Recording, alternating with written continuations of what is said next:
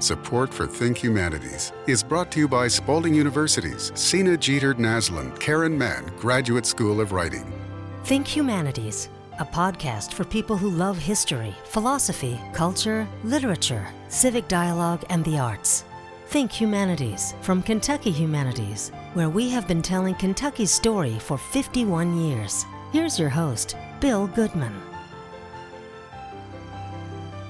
Welcome to the podcast. So, do you think they dance ballet in Appalachia?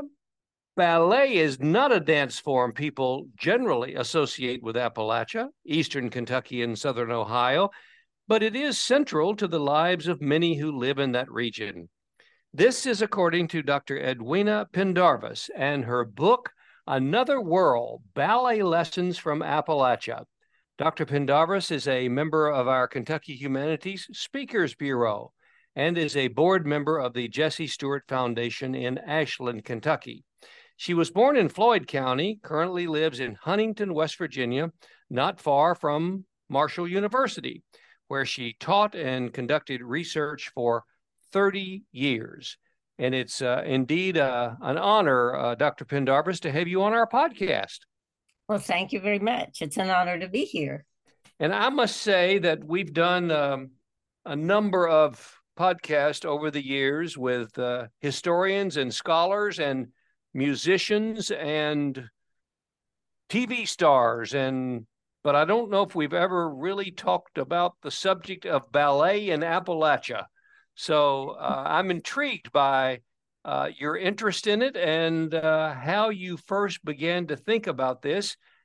And I'll just have to start by saying, did you take ballet as a little girl in the hills of Floyd County? Not in Floyd County, but in Pike County I did, in Pike County, Kentucky. But what got me interested in it really was, my field is gifted and talented development. You know, what enables some people to develop to become nationally known, and why do some people have talent but maybe not fulfill it? So as I was thinking, my sister and I love dance, and every kind of dancing just about. But I was thinking, we loved dance when we were 4 and 6 years old. She was 4 and I was 6, living in Copperston, I believe in Wyoming County. It was some coal camp there. But anyway, there certainly wasn't any dance school there. And I thought, why do we care so much? And then our aunt lived in Huntington, so we could go to Huntington sometimes in the summer. And we did take ballet and dance classes there. We were just thrilled. I get tickled because our ballet costumes in Copperston were crepe paper tutus with matching crepe paper bows that our mother made for us. Well, tell me a little bit, Dr. Pendarvis, about some of the other traditional dances that you find in Appalachia. Not that ballet is not one of those, possibly. It certainly was for you and the women that you talked with in your book. But I immediately think of, and please believe me, folks that know me well know that I'm not a dance expert by any means. But I mean, I think of clogging is something that we associate with Kentuckians, or with possibly with Eastern Kentucky and all over Kentucky. But what are the other dance forms besides ballet that people normally think of when you talk about dance in Appalachia?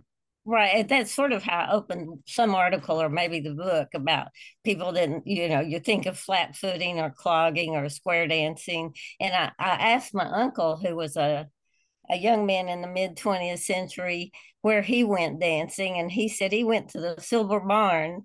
I can't remember. It wasn't Pike County. It was somewhere near there, but it was a Quonset hut where they had square dances every weekend. And Harry Caudle, in one of his books, Night Comes to the Cumberland, he talks about how you could find a square dance on every creek in Eastern Kentucky. So, of course, square dancing. Clogging, I did clogging too, and I really like it. But anyway, those, and then, of course, the native dances, the Cherokee, we even think of Cherokee dancing when we think of dancing in Appalachia. But seldom do people think of ballet. So when you began your research and your interviews with these women, you were thinking that you and your sister weren't the only ones who might have taken ballet as little girls, and tell me what um, led you from that point of just thinking about it to doing the interviews. How did you find these women? Well, there's a technique called snowball snowball querying, and it's in qualitative research. You can't do statistics with it, but you start out with the people that you're familiar with, that you know took dancing lessons, and they know somebody else and they know somebody else.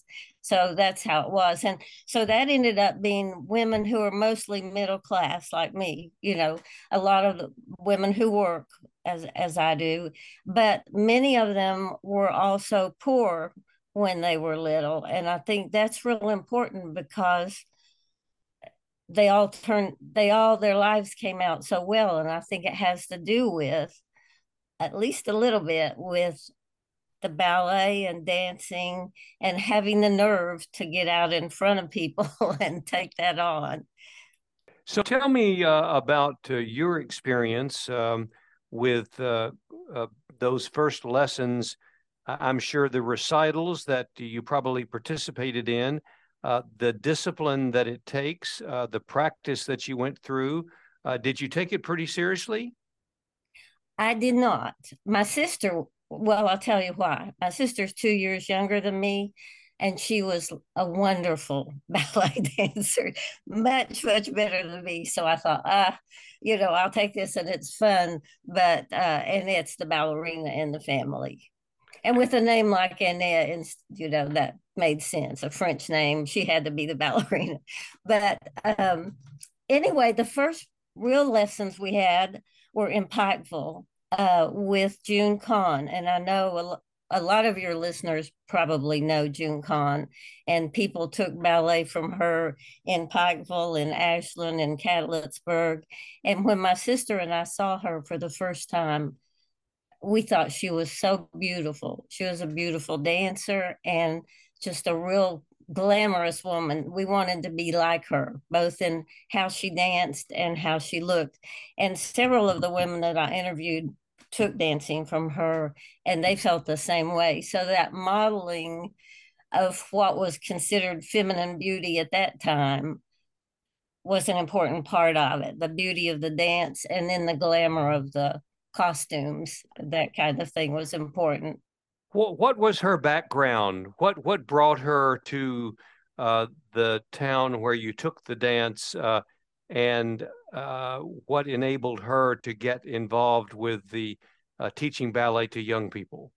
Well, I don't know how she started, because there was no dancing school in Pikeville when we first moved there. But one of the women, a doctor's wife, Dr. Vernon's wife, uh, she wanted her kids. Was from Atlanta, and she wanted her daughters to have dance classes. So she talked June Kahn into driving on the weekends to teach in the high school basement. I remember our classes were on every Saturday in the high school basement, except when there was snow on the mountains and she couldn't get there, and then somebody might substitute. And so you were struck by her gracefulness and her beauty, and I'm sure that she demonstrated a lot of the ballet moves that she taught her classes. Oh yes, oh yes, she was a really good teacher. But before I forget, I want to tell you, it didn't surprise me. I found four things that made ballet meaning, that came out in the interviews, meaningful to the women who took them. And one of them was the beauty and the glamour.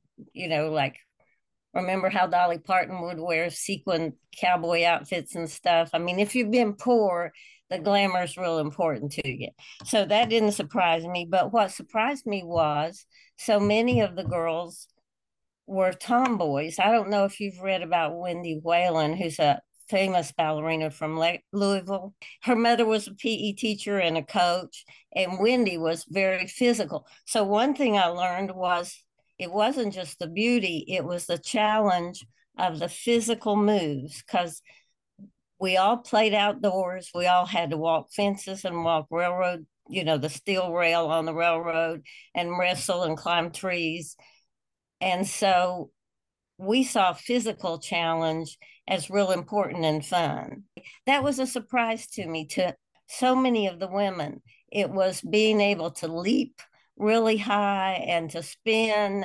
And they said it was like flying. So that was part of the meaning of ballet, and that was a surprise to me. Another surprise was the community that was so important, that being in a class with mostly girls, uh, being in touch with a larger community. And some of us got to go. I didn't go, but some people went to New York City in the summertime. June took a lot of her students up to New York City to Balanchine's, the School of American Ballet, for lessons in the summertime. So it was a local community of girls, and then feeling in touch with an art community, a sophisticated community that we thought was, really something different. One thing about the book is it's a lot about the history of that time and what girls' lives were like and women's lives were like, because the connection with their mothers was real important too. Their mothers one woman's mother took a job as a waitress so her daughter could have ballet classes, and the mothers, of course, made costumes. And two African American women I interviewed, the parents had a child development and improvement club with one of the teachers at school, and they hired a white teacher. There was no integration, so they couldn't take it to a white dancing school, but they hired a white dancing teacher to teach the Black kids at a community center every Saturday. And they said about 40 or 50 kids, boys and girls, came and took those classes because they loved the recital. There were more kids when it got toward recital rehearsal time. That's amazing because of what you've also included in the book. Well, tell us more about that. Let me first of all ask you, you mentioned several things. Did your sister get to go to New York? My sister, she was just a wonderful dancer, and she studied at the School of American Ballet. She danced at the Lexington Ballet, and her career later, after she was really too old to dance, she was an administrator. She auditioned people and worked for the School of American Ballet up in New York. So she went to New York when she was 17 and basically lived there most of the rest of her life till she retired. Now she's in Santa Fe, but she retired from the School of American Ballet. Well, for a kid in Eastern Kentucky, a boy or girl, a parent for that matter, to go to New York at that in that time period must have been quite something, to have a trip to Balanchines and to just witness the city as much as the ballet that they were learning. Oh yes, my sister fell in love with the city, but being from a coal towns. I don't want you to think our father was a miner. I'm embarrassed that he's not. He wasn't. He was one of those bad company store managers. But so we were, when I say coal camps, it was still fun. I mean, it wasn't a hard life for us.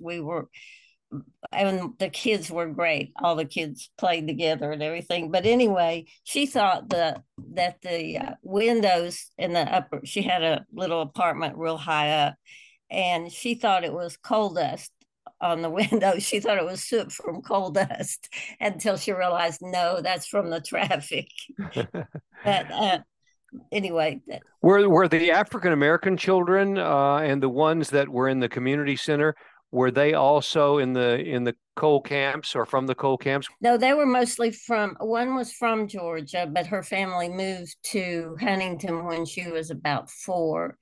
And the other one, she was from somewhere in southern West Virginia. About half the women I interviewed were from Eastern Kentucky, and about half were from West Virginia. A little bit southern Ohio, but that was only a couple. Well, tell me a little bit more about the history of the region and what else you were doing besides ballet, some of the things that you observed when you were growing up, and what some of these other 24 ladies in all that you interviewed. What did they tell you about growing up in that area of the country?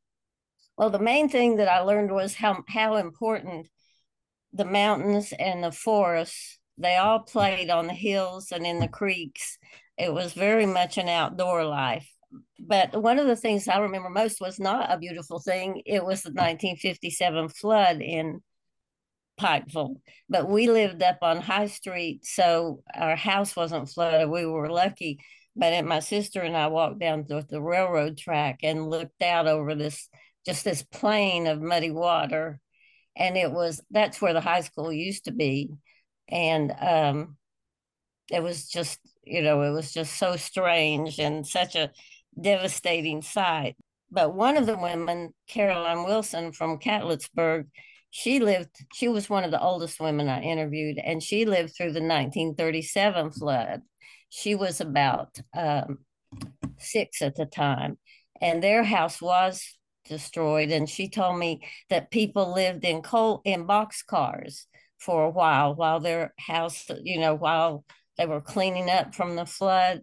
And that was interesting to me. I knew the 1937 flood was devastating, but I didn't know how people coped with it. Another woman from Wayne County, West Virginia, they lived out in the country and they weren't flooded. They were up on a hill, but they had in a 2-bedroom, 1-bath house, 17 people stayed there during while they were cleaning up from the flood. So anyway, those are just a couple of things that stuck in my mind. There's something else I'd like to mention that was a surprise to me. One thing I learned was, and I knew that theater people typically think of dancers as dumb, and a lot of dancers, take offense at that. But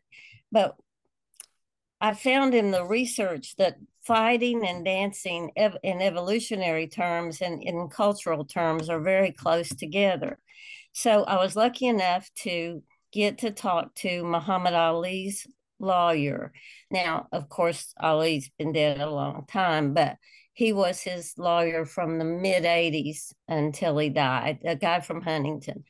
And I asked him, we talked about intelligence, and I had read there are 2 basic kinds of intelligence. Tacit intelligence is like things you can do, but you can't say how you can do them, like riding a bicycle with no hands. That'd be a simple form.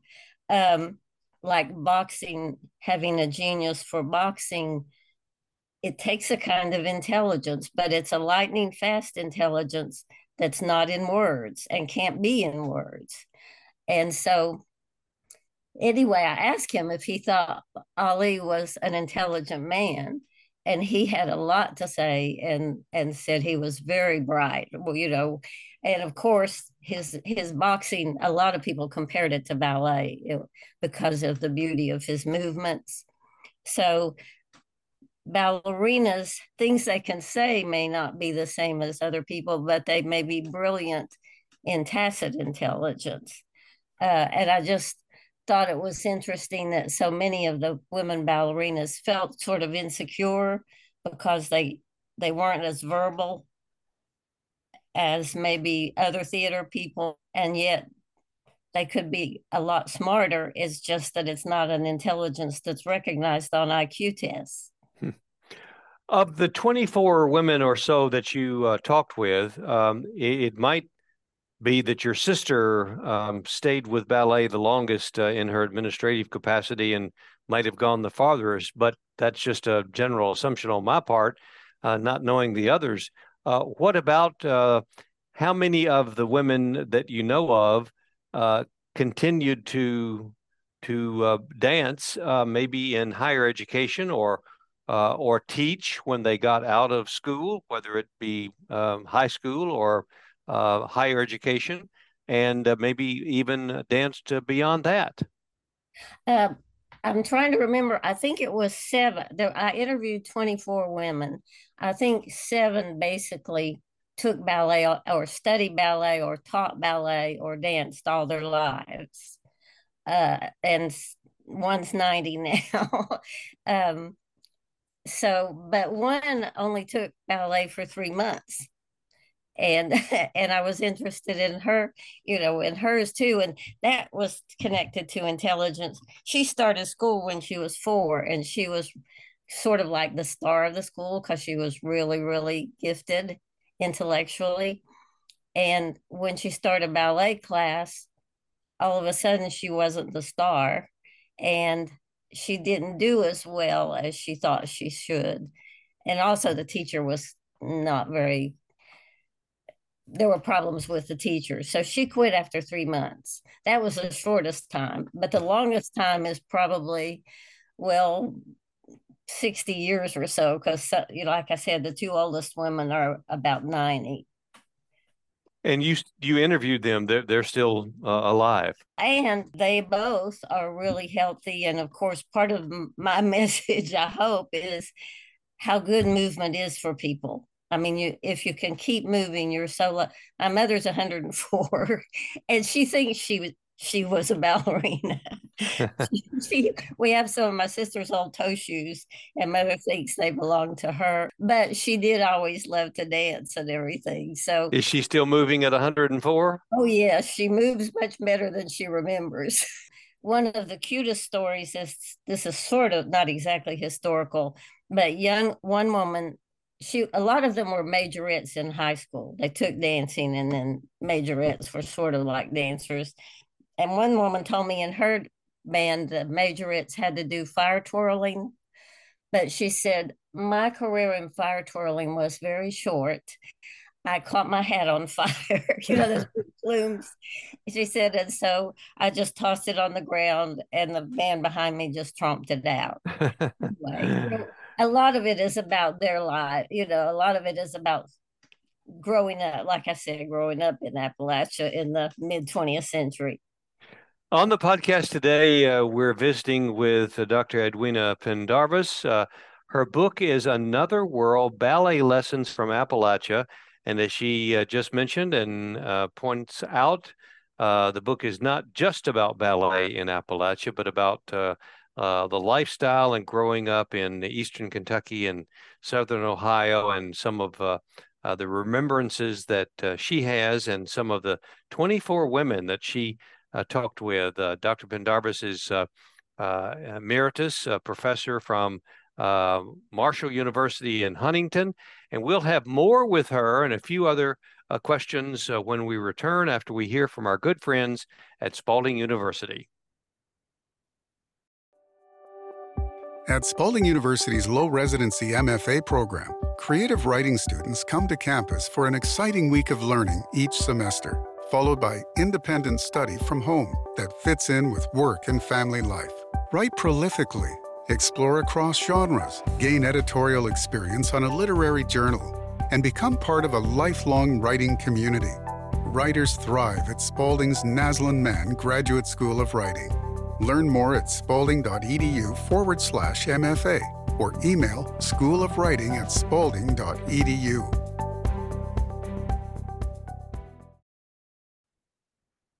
Talking with Edwina, or Eddie Pendarvis, for those of you who are listening in Appalachia or Pikeville or Huntington, West Virginia. We appreciate her taking the time to talk to us about her new book, Another World, Ballet Lessons from Appalachia.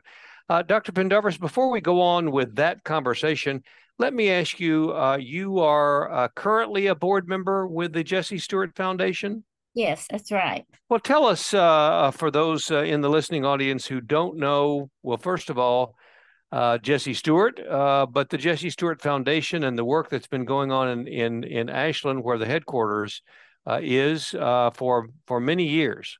Yes, and what they do, of course, is promote and republish many of Jessie Stewart, the writer, one of Kentucky's most famous writers, Jessie Stewart, from actually about the same time of some of the women were taking ballet lessons. He was writing some of his most famous things.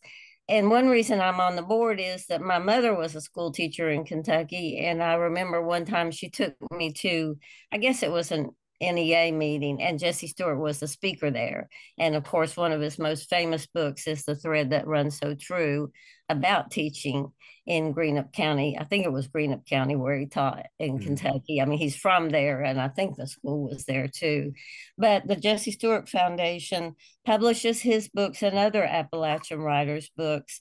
And this, I know they work with high schools a lot and promoting reading programs. And I think they're going to start doing some workshops, maybe for they have done in the past workshops for teachers before COVID, to talk about how to teach literature, how to teach writing, what are some ways to get students interested who maybe wouldn't be interested in most stories.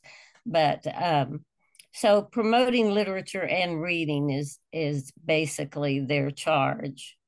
In your work at Marshall in Huntington, tell us a little bit more about the work that you did, the research that you conducted while you were there at Marshall. Well, first I have to tell you one of my most memorable things that happened to me at Marshall. For a while was head of the Yeager Scholars Program, just filling in, just temporary for a year. And I got to meet Chuck Yeager, of course, one of the most famous pilots from Central Appalachia. So that was really, it stands out in my memory because that's another talented person, not necessarily talented in explicit intelligence like IQ test measure, but in terms of piloting and tacit intelligence. Anyway, what I was most interested in was poor kids from like McDowell and Wyoming County who were gifted, and how do we find them? How do we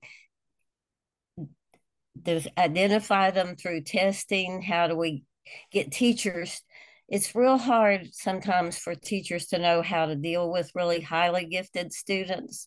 How do we get the teachers to understand what the kids need and help them fulfill their potential? So most of my research was about either children who were poor, who were highly gifted, or children who were highly gifted, but whatever their economic background, they were underachievers. They didn't perform as well as their IQ suggested they should. Those were my two main areas.